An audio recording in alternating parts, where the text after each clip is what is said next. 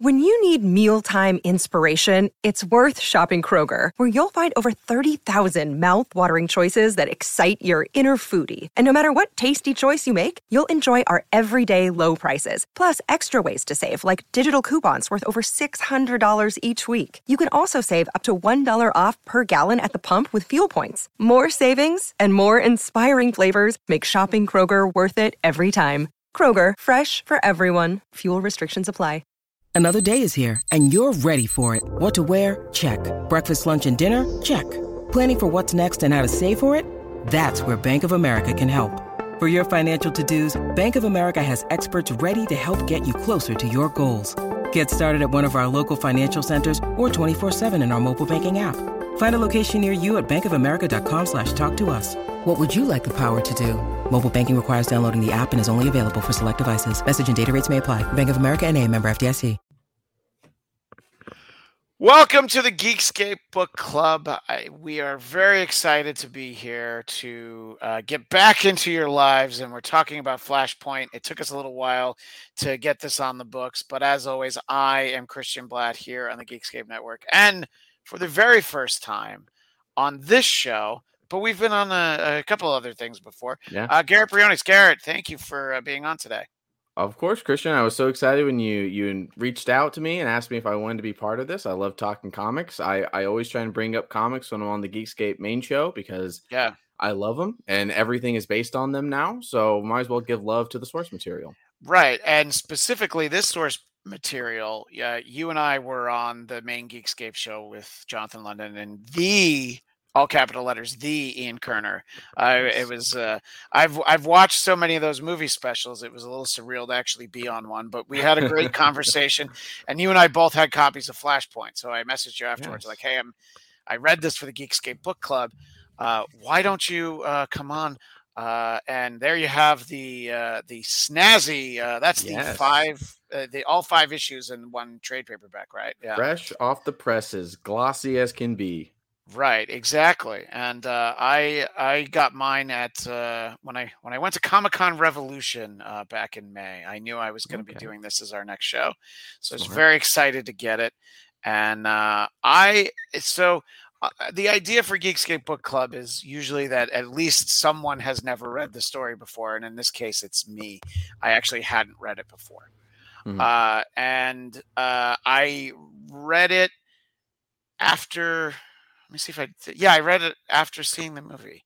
And because I knew that we usually try to get the comic book, the book club before the movie comes out. But this time I was like, all right, well, we didn't have it on the books. I'm going to go see the movie first this time. So it was really interesting to kind of watch. We'll talk about the story itself. We'll compare it a little bit to Flash. We can talk about the movie in a non-spoilery way. When you look at the box office receipts, apparently a lot of people haven't seen it, so we don't need to spoil it. I think that when people do go see it, they'll enjoy it. But it's all right. Fast X is still in the theaters. Spider-Verse is still in the theaters. Jennifer Lawrence has a comedy in the theaters. There's a lot going on. I'm going to go see the new Wes Anderson movie tonight. So, there's a lot going on. Doing the same. I'm having a double feature on Sunday. I'm seeing Asteroid City and Elemental. So that'll be great. I enjoyed Elemental. So see, there's so many good movies out right now, and I think The Flash is one of them. So what was your familiarity with the Flashpoint storyline prior to the Flash movie coming out, Garrett? So in my hometown, it's a very small place. There's no comic book store back there. And so anytime I would be able to get single issues, trades, anything, usually it was either my family was going to the beach and I know a comic book store there. And I went to Universal Studios and they have a comic book shop, or like more like figurine, things like that, shop, everything, things from another world. And this was 2011. This is when the book came out, and it was right as the New 52 was kicking off, DC's most recent not most recent, but their biggest reboot in recent years, where they refreshed everything. And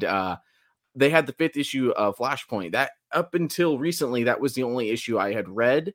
Because I knew every beat of the story already, and I've watched the animated film that is based on this very story, Justice League: The Flashpoint Paradox. I have watched that film many a time, so I'm very I know many of the wide beats, and it was so it was interesting to finally get to sit down and just read the 5-issue story in its entirety recently.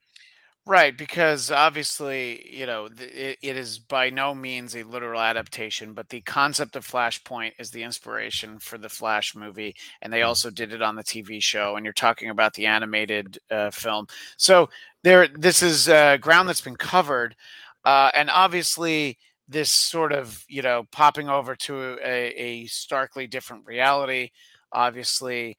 What comes to mind first with that is always X-Men Days of Future Past, but then there's also the Age of Apocalypse. Yes. The Legion goes back in time, planning to kill Magneto, and whoops, he kills his dad, Charles Xavier. Oops. Yeah, that's a big. That's what we call a whoopsie. Don't you hate when that Yeah. happens? So tonally, this felt, and not that it was derivative in any way, but it reminded me of what it was like because when you're an old man like me, you read Age of Apocalypse when it was new and was coming out month to month, and you always knew it was going to go back. But like the ride was like, yeah, how are they going to undo this? And so that was kind of the feeling. I like that this starts the Flashpoint comic series where Barry just wakes up and he's like, huh? You know what I mean? We don't see what happens before. We don't get that till a few issues in. So what were, for you, some of the biggest surprises for actually reading those first 4 issues? You knew the beats, you'd seen it kind of done in other formats, but what were some of the things that came to mind when you actually read this for real from the comics? What I really liked was because this book started off, it was supposed to just be another story arc in Jeff Johns' Flash run at the time. He brought him back. I have another trade here. This one I've owned for years, Flash Rebirth for our video people watching. Right. That where Barry Allen came back in a big way. In some ways, he supplanted the current Flash at the time, Wally West. And this story was just supposed to be another Flash story, but making it a separate event, you kind of have to catch people up to speed. And what I really liked, and it doesn't really carry over into any of the other issues, is the first issue has a really fun framing device where someone is writing in a journal. I didn't even know about this framing device, having not read the first issue. And we reveal on the last page that it's Thomas Wayne that's writing this. And I think that was just such a smart way to not only get the reader up to speed on the what Thomas knows about the DC universe, what he knows about Barry Allen, and then also immediately it's the thing that lets us know what the last page reveal is that Thomas Wayne is Batman. So that was one thing, and then something that the animated and animated adaptations don't have, and that the show ones don't have, is just they don't have that ability. They have to meet a certain runtime. A TV show has to only have so many minutes. A movie only has so many minutes. And so I think that the book itself had a lot of time to flesh out the world. The animated adaptation has a similar scene to Cyborg stopping Batman, but it doesn't involve this group voting session where everyone's like, I represent this part of the universe, and I think we should go after the Amazons and the Themyscirans. And just having that ability to sit in the world more, have a character like Element Woman, have all these different, get to spend more time with the Shazam family, Captain Thunder. That is something that the other adaptations, didn't really have, is that benefit of we can spend a few more pages setting these things up. And then obviously many of these concepts spun off into their own tie-ins. They have all these different writers contributing to the Flashpoint universe. And so I would definitely say getting to see just a little bit more of what this world actually is outside of just Barry, Thomas, and so on. It's interesting because I'm going to borrow from the wrong multiverse here, but in Across the Spider-Verse, they talk about the canon events in each of the realities. And the interesting thing that we find, no matter what Barry did to change things, there's still a Batman. It happens to be Thomas Wayne here, and yet there's still a Batman. And it's also like when Thomas Wayne says, yeah, I'm not going to help you, everybody's like, yeah, we were going to do it if Batman was there, but without Batman, so he's still got that same kind of stature in this very different universe, despite the fact that he also, like Bruce Wayne, he doesn't have powers. He's got gadgets and he's really smart. So I thought that was kind of a really cool comparison. And I didn't know enough about the comic book version of the story that I knew it was Thomas Wayne even.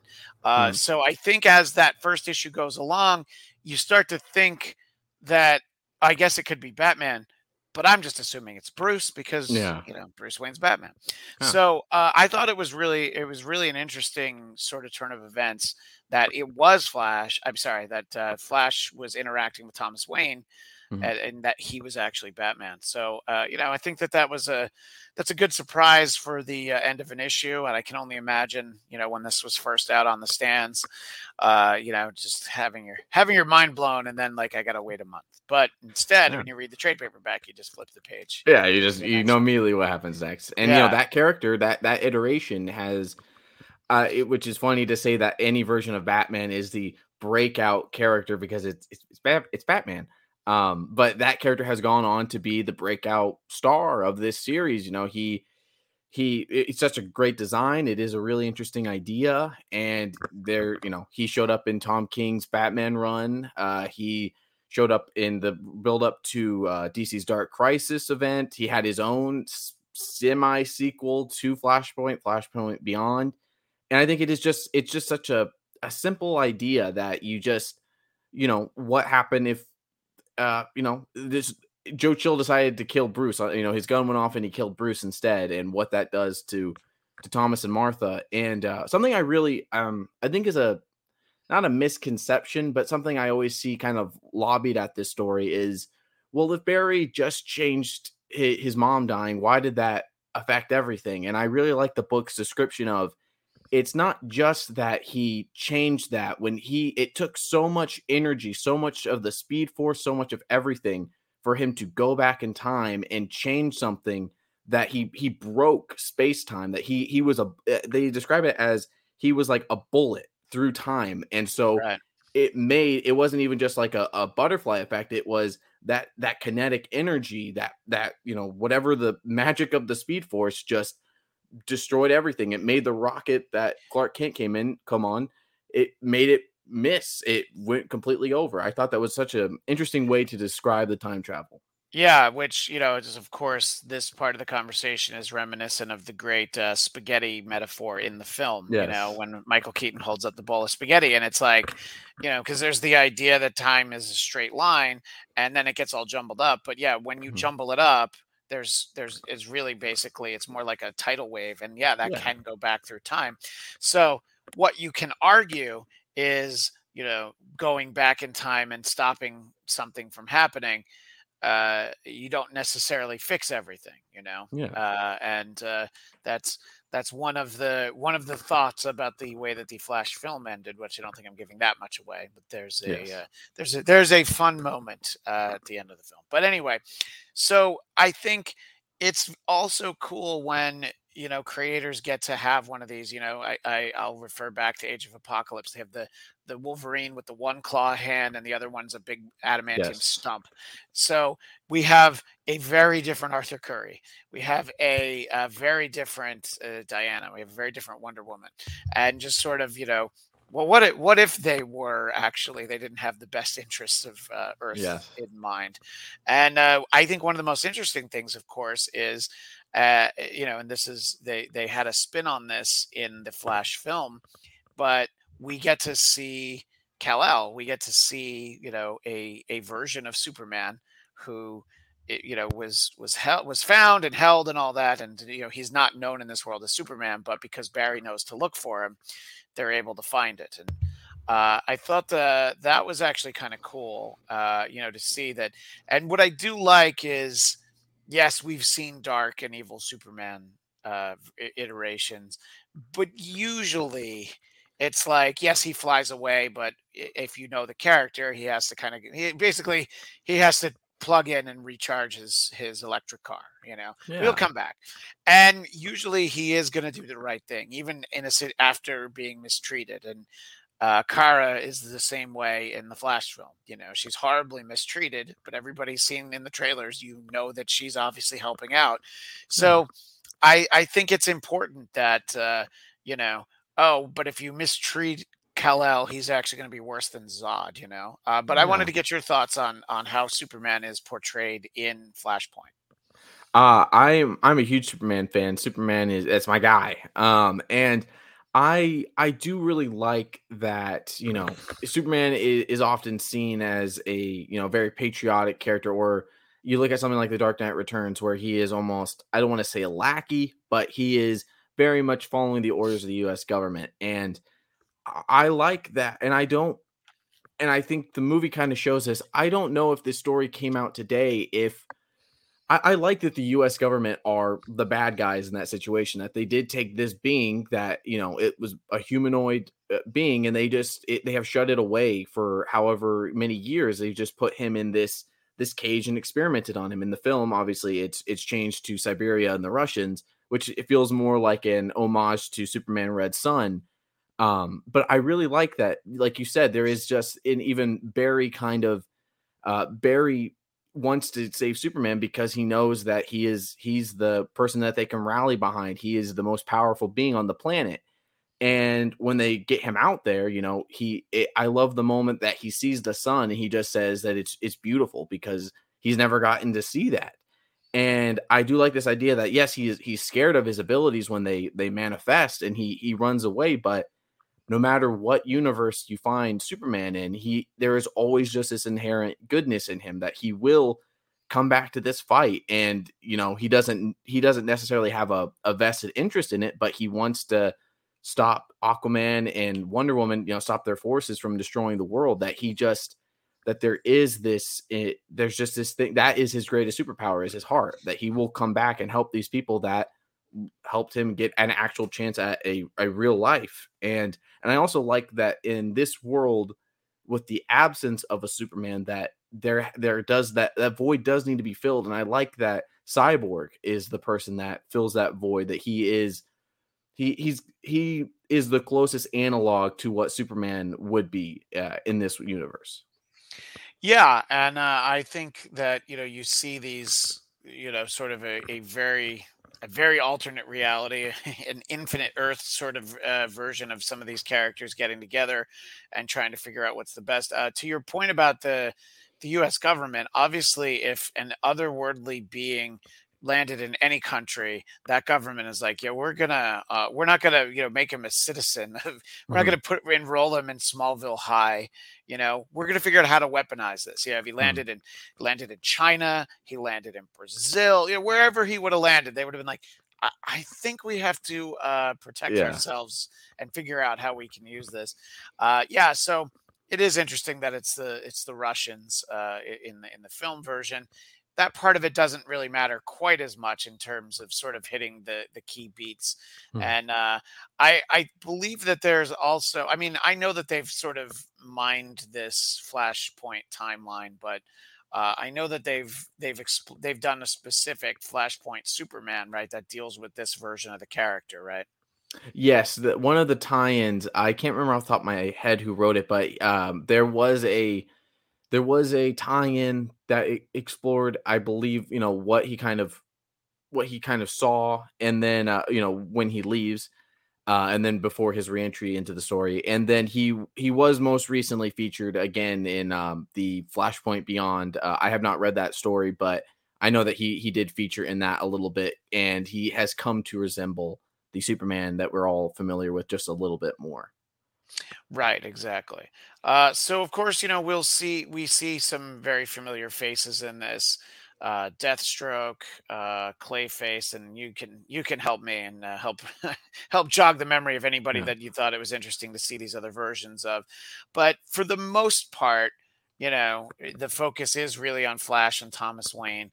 Mhm. And halfway through the series, we have the Reverse Flash, which is something that I had heard of. I'd heard referenced, especially as the movie was getting closer, but I'd never seen. So his name is Eobard Thawne. I don't. It's such a weird Yeah, name. Eobard Eobard. Thawne. Yeah. All Yes. right. Well, I'd never heard it said. I just read it. That's always the tough Yes. thing.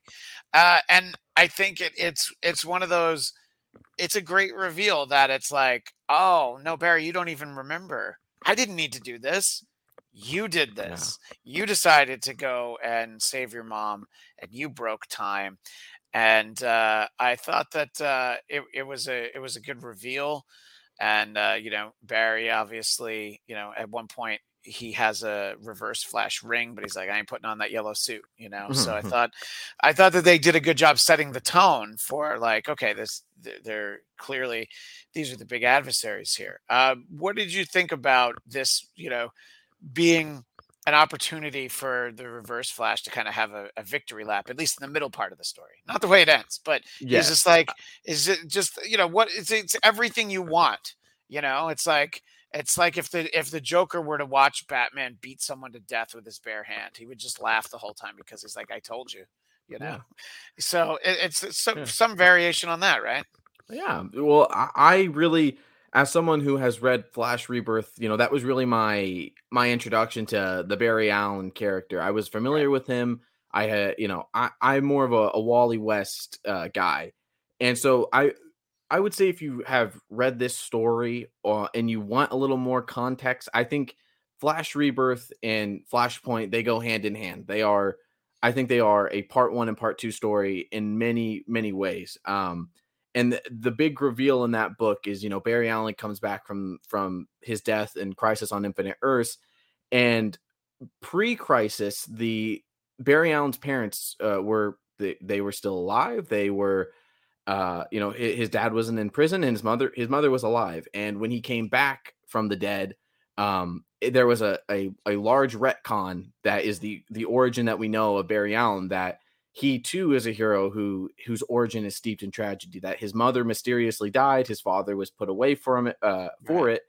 And the reveal in Flash Rebirth, which established that retcon, was that it is an in-universe retcon, that Eobard Thawne went back in time and he killed Barry's mother. And that I've always really liked their dynamic, especially the Flash TV show has done a really good job adapting it and making that relationship its own. And yeah, I love that in making this a companion piece to Flash Rebirth. That is very much a story of, I went back in time and I ruined your life, and I'm going to rub your face in it because Eobard Thawne, for those that aren't familiar, he is from the 25th century, and his origin is that he was an obsessed fanboy of the Flash. He loved him. He wanted to be him. He gave himself Flash powers, and he went back in time and was like, let me be your sidekick. I love you so much. Let me be you. And he was disappointed with the man that he met, that this, he kind of thought he was almost like a square, thought he was too much of a paragon of hope and truth. And so his whole thing was, well, then I'm going to replace you. And that just kept getting worse and worse and worse. And so back to my point was, I love that Flash Rebirth is a story where he changes things and he gloats about it. This is a story where he's just having fun. He's just kicked back, relaxed. I didn't do anything. I didn't even have to come up with a new scheme after you beat me in Flash Rebirth. I just got, because you did this, I was unaffected by this. I remember everything too, and I exist out of time now. So I get to watch you destroy the world, and I get to just gloat about it and enjoy this victory over you. He doesn't get to enjoy it that long, which is also an interesting connection. I don't want to get too spoilery, but the antagonistic force in the Flash film, it is interesting that much like Eobard, he is not, this antagonistic force doesn't have a super big role, that they really show up one time early on, and then their role is mostly in the third act. I thought that was just kind of an interesting coincidence, a cosmic coincidence. But yeah, I love how Eobard is used in this story, that he is not the villain of the story. He just, because he's the Flash's arch nemesis, it gets to enjoy all of it. Right, exactly. He's the the happy beneficiary of some good luck for him, but obviously some very bad luck for Barry. You were talking about how obviously Eobard is also able to remember, and I thought that was the interesting thing that you don't always get in your time travel stories, which is this idea that the memories for Barry in this timeline start supplanting the ones he had. The great comparison, which of course is something that gets referred to always in time travel, which is Back to the Future. Marty McFly has that picture of his siblings, and they start to disappear as the movie goes along, and then his hand starts to disappear. He always remembers everything. I think that was kind of an interesting thing because it adds the urgency, like in Back to the Future, where it's like, he doesn't have unlimited time to try and fix this. He's basically he has to try to Yeah. fix this before he forgets. And then he'd be like, wait, he would be in a room with Thomas Wayne, like, who are you? What are we doing? Yeah. Who just, yeah. So I thought that was it was a great device, and I loved Andy Kubert's work on X-Men Wolverine wherever I'd seen him. So the fact that this is him and Jeff Johns, this is this is basically the last 35 years of comics. Is like, oh yeah, we have a great story, but if your story's really good, then it's like, oh, it's not going to happen in the actual book. We have to make it a standalone Yes. miniseries. Before we talk about the way that it resolves, you'd referenced this sort of sets up. Does this sets up New 52 specifically, or was the timing just such that they kind of made it tie into it, or how does that? What are basically the repercussions of it in the immediate months that followed? So it's a bit of column A, bit of column B, bit of column A, bit of column B. It was a story arc in the Flash, and then they realized, oh, could do some fun tie-ins to this, make an event. This could be a fun story, and so that happened. And then I think Dan DiDio, who was over at DC at the time, head honcho, he realized they wanted to do another. Wipe the slate clean. We're going to de-age the characters. We're going to have a fresh start. We want it to be similar to what we did after Crisis on Infinite Earths, except we're going back to the early days. Everyone they're back to, maybe they've been a superhero for a year, 6 months. That was something that the New 52 ran into, where that wasn't clearly established. And so that's why I do think they wanted it to be a crisis. That it was going to reset the timeline. So that's why those last few pages, they feel a little bit like, when Barry's running back to the time stream and he sees the three different there's three timelines, and he's talked to by a woman, Pandora. That it all just kind of, they had this story presented to them, and they thought, well, we'll just have Barry, he'll reset the timeline. And so that was added in, and that was, well enough in advance that Jeff was able to fit it into the story. Although with how the New 52 established things, the ending doesn't make a ton of sense with how I like to not think too hard about the ending, because it technically doesn't make sense with what followed. But that's basically how that came. You're speaking of the fact, and again, this is, we're talking about this book. We're trying to not spoil the movie, but we are going to talk about the way the book ends, which I think it is kind of a great moment, right? He has a letter that Thomas Wayne wrote for Bruce, and he's able to give it to Bruce, which is a great moment in the context of this story. But what are the problems with it in the bigger picture that they decided to just shrug off in the case of good storytelling? So the big thing is it comes down to what they're wearing, which sounds very odd. It sounds like I'm on the red carpet of a premiere or something. Yeah. But they're wearing their New 52 designs, which, okay, that implies that we are in the new universe that is created through the Flashpoint event. That would go on to be the publishing line. But okay, if this is New 52, these guys don't. When does this take place? Because the first book that followed Flashpoint 5 was Justice League #1, which was, they established this is 5 years before every other book that's going to come out. This is how the Justice League formed. This is the first time they've ever met each other. So how would Barry have memories of Flashpoint, basically, that he went and he met Thomas Wayne? They never clearly. The letter is now a mainstay of Batman comics. It's in the Batcave, like, the big penny and the giant T-Rex, and it was there in the New 52, but it just never, they never and it didn't really make sense until they did their next relaunch, Rebirth, which said actually everything happened. The New 52 happened, everything before the New 52 happened. Watchmen messed everything up. Just go, you can, whatever you want to bring back, you can bring back. It's just more so like okay, can you tell us when this happened? And then do they go on to just forget this? Barry just, I think he may have a passing line about that, for kind of forgetting the events of Flashpoint, but it just doesn't, you when you think about it, because for me, it's always like sincerity over worrying about timelines, worrying about canon. That's why I love the moment.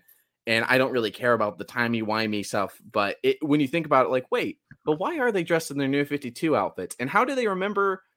When is this taking place? Is the biggest thing. It's like, when does this take place? It has always kind of, people have gone and tried to figure this out. Is, how does this make any sense? Nowadays, it makes more sense, but at the time, it was a little head scratching. Yeah, and I mean that's kind of the beauty when you're any kind of creator and you're telling time travel stories, because the rules of time travel can be whatever you want them to be. For I keep going back to Marvel examples because that's what I'm most familiar with, but Yeah. that's why I enjoy reading so many of these great DC books like this one. But there's a fundamental rule of time travel that Avengers Endgame didn't matter, which is that the present day version of Nebula kills her younger self and doesn't disappear. She just killed her younger self. So it's like, all right, that's the rule in this universe. So it's like, you just have to establish it and go with it, because no one can tell you, like, no, that's not how time travel works. Exactly. I'm sorry to say that time travel is not real. I wish it was. I mean, in some ways, I wish I could do it. I don't want anybody else to do it. I'd be more like old Biff Tannen and just getting old sports almanacs and placing bets. I'm not gonna try and do anything. But you know what? Even that, it's like, it'd be interesting, to follow like those minor events. The concept of the butterfly effect is actually fascinating. Yes. But something major, like, of course, it impacts so many things for Flash to save his mother's life. So. Yes. But I mean, I think it's a cool story, and it's not even like it's a problem. You're just like, wait, in relation to other stories, it doesn't quite make sense. But it's such a great thing that Flash traveling with the letter. That's easy enough to understand because it's on his person. But yeah, you're right. Yes. It really is. Yeah, Garrett's like the fashion police on E here. He's Yes. like, hold on, those are last season's colors, Barry. But so. Yeah, I think that this is great. Now, when they did their Flashpoint for the TV series, how much time did they spend? Did they do a whole season, or was it not quite that long? Oh man, take me back to those days when back in high school, reading comicbookmovie.com, reading stuff. Yeah. Oh boy, take me back. That was the big thing. Was the second season ends with Barry Allen. He's in a pretty low point, and he decides, well, you know what? Because tragedy strikes him once again, and so he decides, you know what? People try to console him after this recent tragedy, and you think maybe he's going to learn from it. Maybe he's going to finally enter into a relationship with Iris West. There's all these things that seem like he had this tragedy, but he's going to learn from it, and then he goes back in time and he undoes what he allowed to happen in the first season, which was his mother. He had the opportunity to do a Flashpoint to stop it, and he ultimately he was urged not to do it. He didn't do it. And then in the end of the second season, which I think is it was well structured. The same thing in the finale. He chooses, okay, you know what? I'm going to go back and do it, and that was the cliffhanger. This is why sometimes I miss standard TV, is because you only had to wait a few months for the next chapter, but. I remember that summer vividly, where everybody speculated the whole summer, oh man, it's going to be Flashpoint the whole season. Oh, they're going to have, Oliver Queen's father will be, in that universe, Green Arrow filled the Batman role. So they're like, Robert Queen is going to be Flashpoint Green Arrow. And there were so many, and this person will be the Superman, all those things. And it is resolved by the end of the season premiere.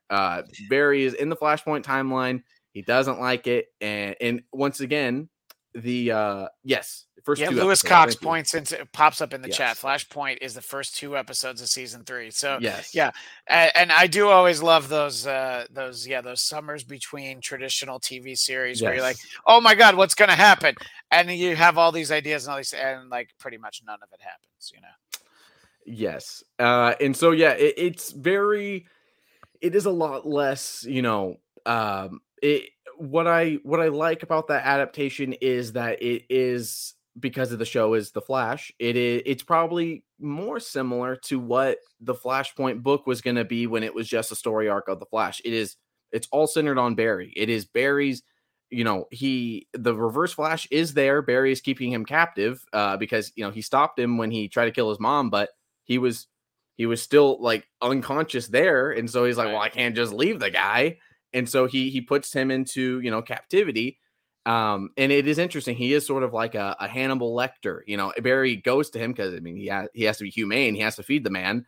And he just goads him. He's like, something, I tried to do this thing and you came back to stop me, but you changed all this, buddy. Like I had a plan. You stopped me. And so what are we going to do? You're just going to keep coming and bringing me my 3 square meals a day? Like, what is the natural endpoint to this? Cause you seem you have everything you want, but you're starting to seem miserable because you don't have the biggest change that I think really worked was in that show, Barry Allen and Iris West, she was in the film. She's in the Flashpoint book a little bit. In that show, they have this friendship that spans decades. They're friends from when they were a kid. Barry's basically kind of adopted by her father.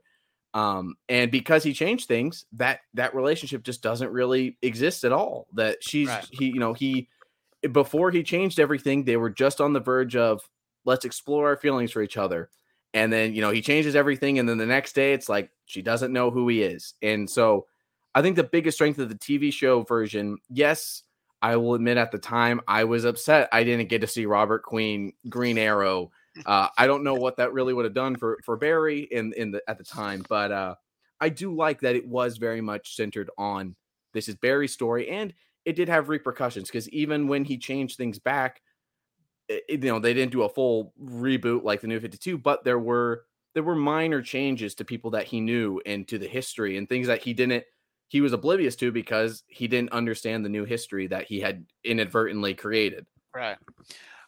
We're not talking specifically about the New 52, but Lewis did have the comment, I don't like the New 52 Flash suit. Do you agree or disagree with Lewis in the chat about what follows Flashpoint with the New 52 Flash suit? Well, the suit is basically what's behind your head. Is that the biggest contribution that the New 52 had to Barry's suit was let's put a bunch of lines on it to imply whenever he was standing still, the lines would just be solid black. Whenever he would move, they would be yellow to imply the speed force, kinetic energy, things like that. I liked it when specifically Francis Manapul would do it because he did the art for a good portion of the Flash book. I've always struggled with recent Barry Allen suits in general because they are just the Wally West suit minus some certain accoutrement. And especially in the New 52, he was just wearing Wally's suit with a bunch of lines on it, basically. But for me, it always came down to who was doing it. I think Jason Fabok also did a really good job with it. It's interesting because everything inevitably becomes the 90s again. Everybody in the New 52 for some reason had armor. Superman had armor. Batman's costume was even more armor. Flash looked like he was wearing armor. Everybody had armor. It was just there was armor everywhere where there didn't need to be armor. I like that now both Flash or actually Barry still has the lines. We can't escape the lines at this point, but Wally at least doesn't. So if you don't like Barry's suit, you can always just go look at Wally's. And so I think because I read Crisis within the last few years. It's actually where the idea for this show came from. I had a friend who always said, I can't believe you've never read Crisis. So he sent me a trade paperback, and that's kind of the idea for this show. And, I know what I know from Crisis is that I guess Wally was basically Kid Flash up until that time.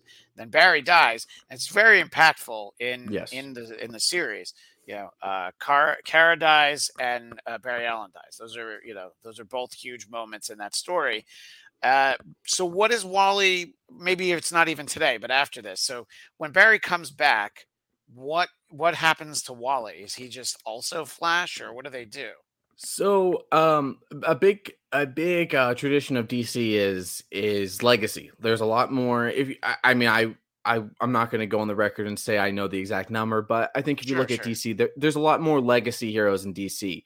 And Barry Allen is a legacy hero. He's the second Flash. Jay Garrick was the first Flash. And I think a lot of people kind of see Crisis on Infinite Earths as the end of the Silver Age. I could have that kind of off, but Barry Allen really kicks off the Silver Age, and then he dies in not Infinite Crisis. There's too many crises.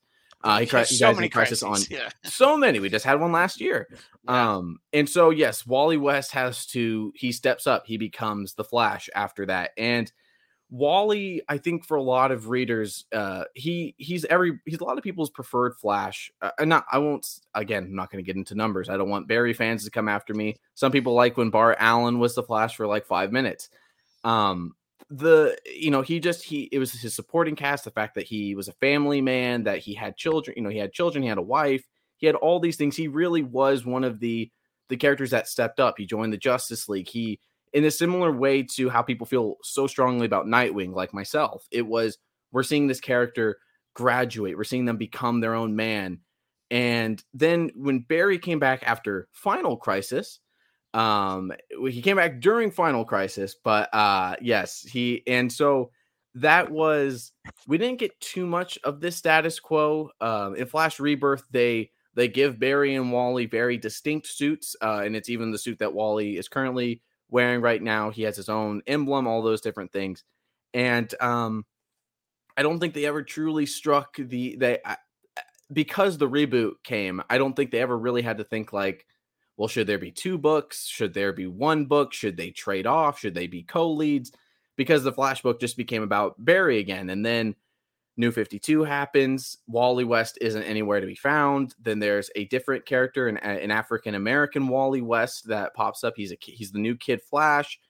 And then, and so the original redhead Wally West seemingly doesn't exist. And then we get Flash Rebirth or DC Rebirth, which, okay, Wally West is back. He's back. It's the same one. He's wearing his Kid Flash outfit again, but he remembers the old universe, and now everybody remembers the old universe. And so now we have 2 characters named Wally West, but they're both named after they're related. They're named after the same grandfather, but the newer, younger Wally West goes by Wallace, and now he goes by Ace West. And then our original Wallace West is now just Wally again. And now they have, I think, now I think that they have finally struck the chord. They understand now. Right. Barry is much more of like a cosmic explorer now. Wally is back being the everyman Flash. He is the preeminent Flash. He's the star of the Flash book now. So to answer your question in a very long-winded way, they have just now finally figured out, I think, I can't remember exactly when Flash Rebirth came out, 2007, 2008, around there. They have finally, in the last 2-3 years, figured out, okay, this is how we can have our cake and eat it too. We can have both. They can both exist. We don't need to pit them against each other. But Wally's the main Flash. Right. No, and it's always like, when you get like the adaptation, so we're talking about Flashpoint, it's always like, oh, how does it how are the ripple effects, happen? What's the aftermath of it? And then that's where it starts to get confused, I mean, yes. I read, all the X-Men books for a solid 15 years, and people try to tell me what's going on now, and I'm like, you know what? It's okay. It's all right. You don't have to. Again, Lewis, thanks to, I believe, Flashpoint in the show, we get 2 Wally. Yeah, the red-haired Wally, and the African-American Wally. It is confusing. Yeah, no, exactly. And so, but I think that's when you get into the which Flash does suits a specific story, which creators have a preference for it, but you just get more Flash, and I think that's the key. Well, obviously, anybody who's been listening to us or watching us, I would definitely recommend reading the Flashpoint comic, but also check out the movie. Is there one thing, as we wind down here, Garrett, is there one thing from the Flashpoint comic book, or maybe it was on the series that wasn't in the movie? Is there something like, oh, it's too bad this moment wasn't in there, or was there not anything that presented itself to you? I know a lot of people did want Thomas Wayne to be the Batman in the film. Obviously, Jeffrey Dean Morgan, the actor who portrayed Thomas Wayne in Batman v Superman, ever since he was cast, the second he was cast back in 2014 or so, everybody was like, "Oh, he's going to be Flashpoint back." They had to have signed him on for that, and I think even when the film was announced as Flashpoint, people wanted that. And it would have been interesting to see that. I liked using Michael Keaton and using a Bruce Wayne in that role.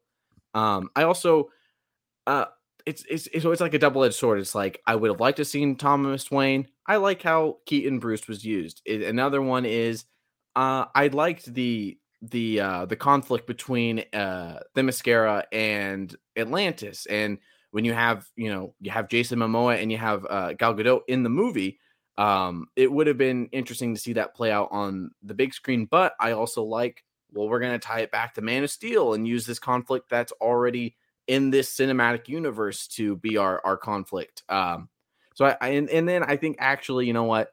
I think the biggest one, and obviously the reason why it didn't really happen, was because of some bad things that happened on the studio side and things that shouldn't have happened, was Cyborg, Ray Fisher. In some of the earlier versions of the film, Cyborg was going to feature in it. We don't know how. And his role just kept, as more time went on, his role just kept getting cut out. And I implore people to look into that on their own time. I would say Cyborg. I think that was clear. The biggest difference when I was reading the Flashpoint comic is, how involved Cyborg was, and Barry in the movie does look for him. He tries to find him, but then it doesn't go anywhere. And that's you can. You can think what you want about anything that precipitated it, but when it gets so that Ray Fisher was suing the studio, obviously he wasn't going to be in this movie. It's whether he's right, whether he's not, that doesn't even matter. So I think that's that's one of those where who knows what James Gunn wants to do with Cyborg. Maybe we'll get him sometime soon, but maybe we won't. Well, I really enjoyed reading this, and I loved talking to you about it, Garrett, especially because we'd already talked about the Flash movie about a little bit more than a week ago. Yeah. Actually, that was the beginning of this week. I'm sorry. I've had such a week this week that I forgot that was on Monday that we did. Yes. Wow, that's the same week. We bookended the week. Yeah, exactly. A little Flash. And if you want more Flash talk from us, you can find that most recent episode of Geekscape. Also, I'll be talking about it with my friend John Nolan on my personal podcast, The Blackcast, BLADTCAST. You'll see that the last week of June. So whenever that is, that's the 26th, the week of the 26th. Yes. So plenty more Flash conversation. It's a very specific conversation with my friend John, because he this is someone, I'll tell you this, Garrett. He saw the Joss Whedon version of Justice League in the theater 7 times. He was just so excited to see the characters on the big screen, and he knew that the movie was flawed. But I saw it twice. I don't begrudge him. That's not 7 times. No, nowhere near. Yeah. And he has some big problems with the Flash, which I don't have the same. These aren't my characters. Probably X-Men Apocalypse hurt me a lot more than it hurt him. I understand. Gotcha. I get it. Although, to be fair, I think X-Men Apocalypse hurt all of us. Anyone who sat to watch it. It has the Storm that I like the most with the Mohawk, and it has Caliban. Yeah, so I like all the Magneto stuff. That's true. Oh yeah, that's right. You tweeted about the. I made a big old essay for some random thing. No, but the Michael Fassbender Magneto it's hard to say, because I think James McAvoy was good too, but Michael Fassbender is so good in those movies that yeah. So maybe we'll have to do a Fassbender. I'll have to rewatch those movies, because I know. Sign me up. Sign Garrett up for that. But Garrett, if people want to keep in touch with you and see what's going on, where can they find you? You can find me at Garrett Briones, GarrettBriones on Instagram, and also Not Just a Guy Productions. That's my YouTube thing. It's all my short films, all my audio dramas, everything are going to be made through that entity. So you can follow that on Instagram and Twitter at Not Just a Guy Prod, PROD. But yeah, that's mostly where I'm at the moment. If not at like a sandwich shop or something like that, or having a double feature at the movies on Sunday. So yes. And you'll be able to, as always, find me on Twitter and Instagram at ChristianDMZ. And I do, as I mentioned, I have my personal podcast, The Blackcast, which has a YouTube channel and an audio feed, BLADTCAST. And here on Geekscape is the show that we do, Marvel Movie Talk, which just moved over here. We're covering Secret Invasion every Wednesday, episode by episode. We'll have to create some artificial intelligence opening credits for our version of the show as well, just to be in sync. We've already talked about the first episode. You'll find that, and we will do all 6. And speaking of Secret Invasion, at the end of July, when Geekscape Book Club returns, we will indeed be reading Secret Invasion, the main one. I can't do all the spin-offs and things all the time. No, we're just going to do the main story. My trade is right over there. After watching the first episode, I grabbed it to reread it. And just be like, wow, they didn't tell a story anywhere near as good as that. But, I'm reserving judgment on a lot of things with the TV series for there. Gotcha. I'm like, it's a slow build. It's not like a movie. We'll see what they do, but it's clearly very different from the comics. Yes. So we'll talk about that there. You'll find it on Geekscape. And when you want to know when that episode's going to be, you can just follow me, as I said, on Twitter and Instagram, Christian DMZ.